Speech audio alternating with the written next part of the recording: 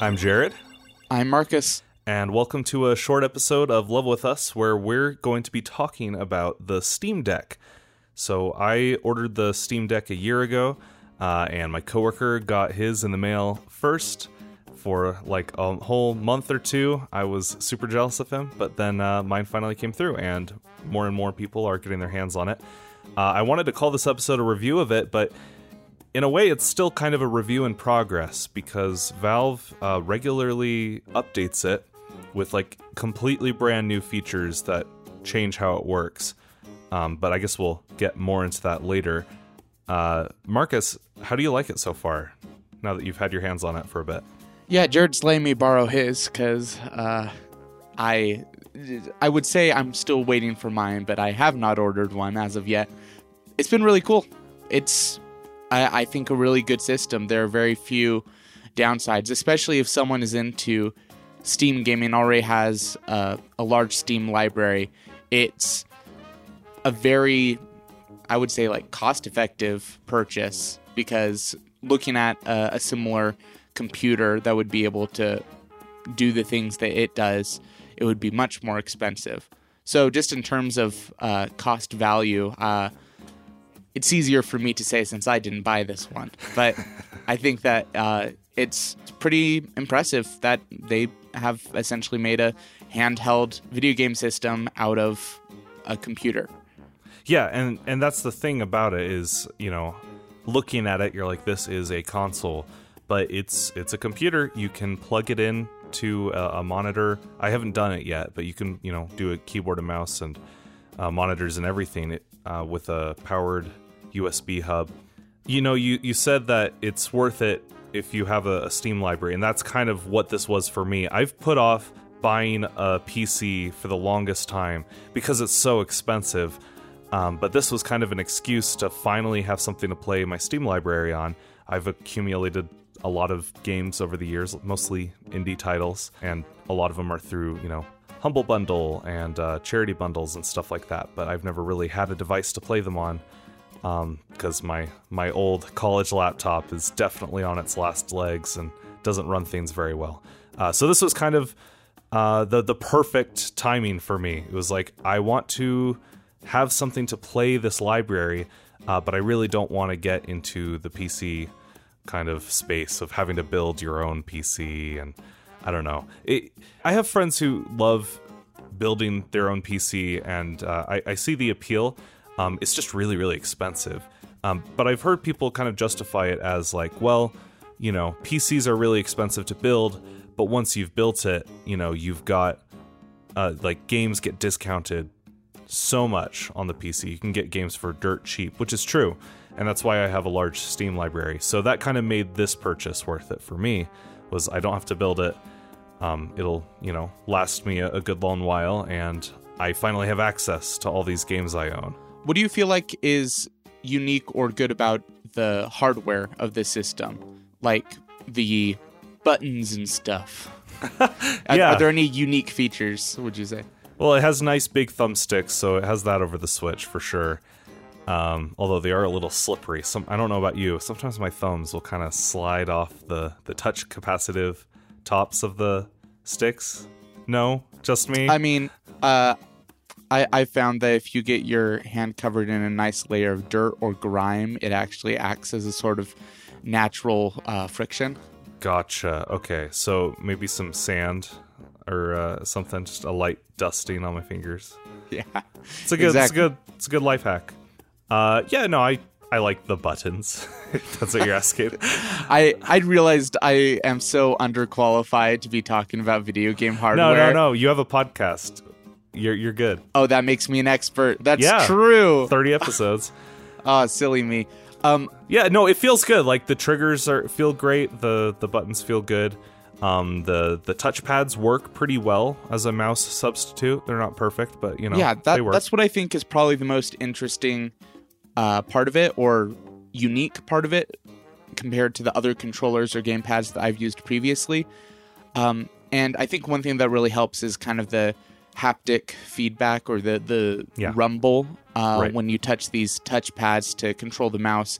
Anyway, basically it has a little bit of vibration feedback. And I feel like that makes it pretty useful. I feel like that really helps it. It makes it definitely easier to use when it comes to like mouse games. So you and I both played Inscription on it, and that is a very mouse-driven game.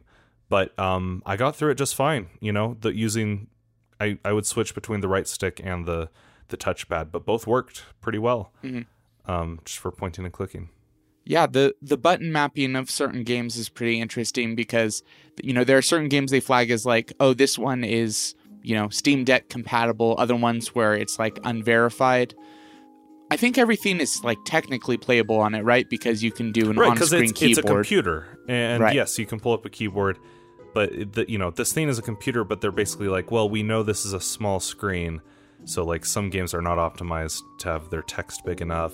Others really do need a mouse, you know, so they'll just kind of put some caveats, which is helpful. It's nice to see those ratings, and there are some that straight up don't run on it. Because it's Linux and, you know, things like that. But for the most part, I haven't had too many issues. Most of the games I've wanted to play, I've been able to play. And I've done a good mix of them. I've done Elden Ring, which is, you know, kind of a more recent game, definitely more taxing on the hardware. Like I said, Inscription, I've kind of, you know, dug into some old games I used to play a lot, like Rocket League and Tadpole Trouble, among others. There is not much in common with those two. Right. I just tried to do a good mix, you know, some games that are light indie titles and others that are more graphically intense. And yeah, they do pretty well. It hasn't bugged me too much. There hasn't been a game where I'm like, I want to play this on a computer, you know. It works.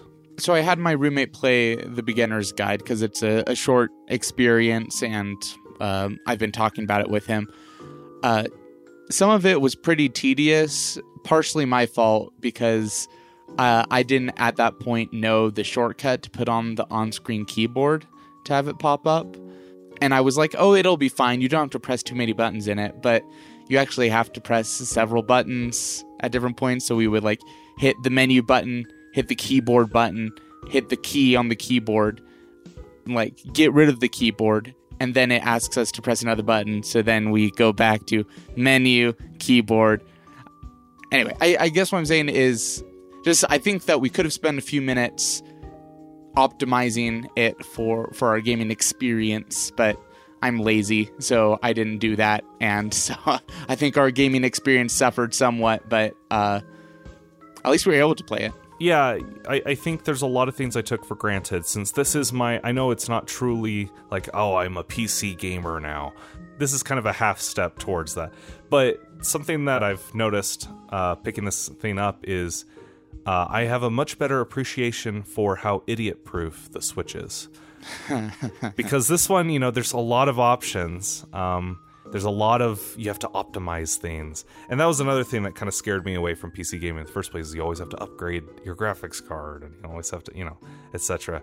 So yeah, you know, there are some things where I'm like, oh, I have to Google how to optimize this for Proton, and like one game wouldn't even open, and I had to figure out how to do some advanced settings, figure out how the SSD works, like even just saving something to the SD card or to the hard drive, like there's kind of a bit of a process to switch it, and things like that. But you know, like I said, Valve is updating it. They've made some updates that have made things a little easier, a little simpler.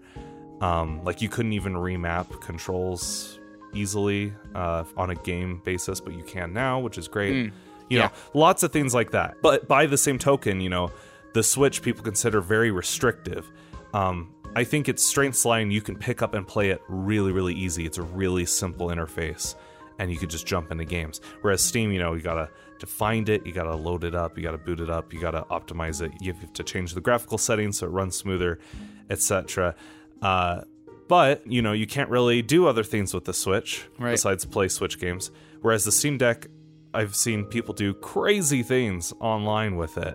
And not just emulation, although that is a very big popular thing right now, as people are playing emulating a lot of old games on it. But yeah, I've seen people do crazy things like with multiple displays too. Like people will do Wii U games with a TV, and then the They got the Steam Deck. Oh, nice. Fan games that were previously, you had to download them on a computer. You can now actually play them with a controller really easily. It's cool. It's cool. I like stuff like this. It's like that decades-old PC versus Mac debate. Traditionally, Mac is considered to be more user-friendly, but more restrictive and like being open about what's actually happening under the hood. I feel a bit of that, like you were saying, between this and me playing on my Switch Lite.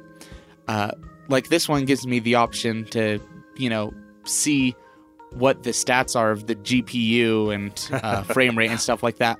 And never once in my life have I said, man, I really wish I knew what the GPU was right now. So that's just for the hardcore techie people. Well, and I mean, maybe it's also for people who don't consider themselves like techie, but it's definitely, a different. Yeah, I'm more of a pick up and play kind of person. Sure. But I think that I can physically pick it up and play games. So true. It's got that going for it. And you can play games that can't run on the Switch. So exactly. What's been like your favorite gaming experiences on it so far? I know you haven't borrowed it for too long. Well, Inscription. I've just been wanting to play that for a while, so I was happy that I got to, and it also was nice to kind of see how mouse games functioned, or at least one of them that's more turn-based than anything, which I think helps make it not so stressful. I've also started to play some Elden Ring. I'm no longer my grandma names the characters of Elden Ring. I'm no longer ignorant to the lore. I almost posted that for that episode. I almost posted, my brother tries to name Elden Ring characters. Lol. Well, didn't you have the thumbnail say like Pope Turtle? Idiot. That's still there. Oh, good. It good, still good, says good. Pope Turtle in quotes or something like that. I don't know. Classic. How does Elden Ring run? Like, have you ever once been like, oh, the GPU is subpar on this? I wish I was playing Elden Ring on something more powerful. On a Switch. No. No, but I don't know if this is true. It feels like the battery life is a little shorter than it would be than other games that I've played on Switch. Oh, yeah, for sure. That makes sense. Also, this has been said about the Steam Deck, but the fan is really loud, especially if you're not used to there being a fan in your handheld. Yeah, and I'll say you've just touched both things that I was going to kind of save as a quick jab. Quick jab. So I'll just say it now. Quick jabs. And jab.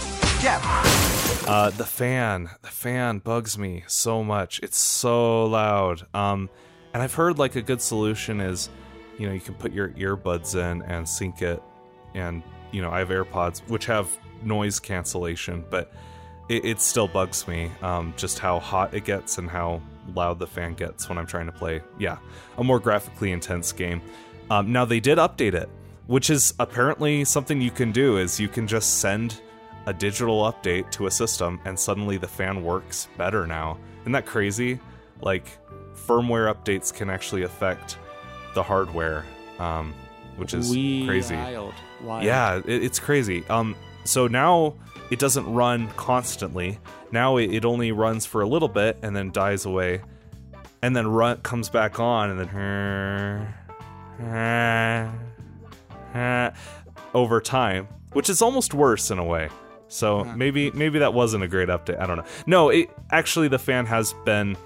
It used to run even for like really light indie games for me, which was really unfortunate, But now I've noticed it's only for the more intense stuff. So at least the patch made it better. But the fan is pretty bad. I didn't realize how good I had it with the Switch fan. Like the Switch fan never. I know it's not that powerful, but like it never has bugged me before. And the battery life as well. I've never been able to really truly get a full gaming session in it. Like, it's died on me multiple times because I don't really have a comfortable place where I can plug it in and play it at the same time, Mm-hmm. So battery life ain't great. Fan not fun. Maybe just a longer cord. Yeah, yeah, that might solve my issue, but it's still not ideal. I want to play this. The whole point, one of the big draws for me was I love playing the Switch in handheld mode. That's actually usually my favorite way to play games, even though I prefer the Pro Controller overall over the Joy-Cons. There's still something cozy about just finding a comfy place and having it in the palm of my hand where I don't have to wear glasses. So for the Steam Deck, it's the same thing. I just want to do some gaming. That's the end of the sentence, huh?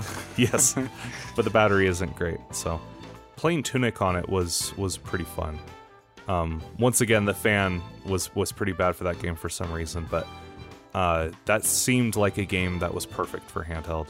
I believe it. And I really liked it. So yeah, it took a few weeks, but I like the Steam Deck. The first couple plays I did with it, the other issues kind of weighed down the experience for me, and I was even like, maybe I should sell this at some point. But, now that I'm like finally getting to try games that I couldn't really play at all before because I didn't have a system to play it on, it's really nice to have this as an option.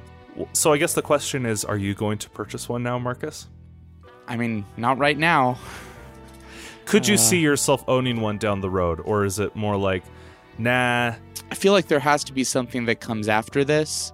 I'd be kind of surprised if I end up getting this iteration of the Steam Deck. Yeah, that would that's mean fair. It would have to kind of have a bit of longevity to it. I'm sure they're going to make a much lighter one that's better to hold and has less battery issues and stuff down the road. Well, I think of like the first DS. Like whenever anyone talks about the DS, they're really talking about the DS Lite or the 3DS. Like they're not thinking of the original run. Right, because the original didn't have a very good screen and it was also very chunky. It was a chunky boy. This also is a chunky yet lovable boy. So I might consider it, but I mean, once I give it back to you, I'll You'll just forget about it. Well, there are plenty of games that I haven't played on Switch, right? Like, I still have a sizable backlog on systems that I already own, so. Same. And I guess on that note, like, I'm hoping that this Steam Deck will lead to me killing my backlog, because my backlog is enormous. It's astronomical. There's a bazillion games I've bought and never played on the Switch and Steam Deck. And I'm hoping that this will allow for future Level With Us episodes, but we'll just have to see. For sure. Cool. Well, thank you for joining me, as always. We'll be back next week to chat more games, but until then, I'm Jared. I'm Marcus. And we'll level with you then.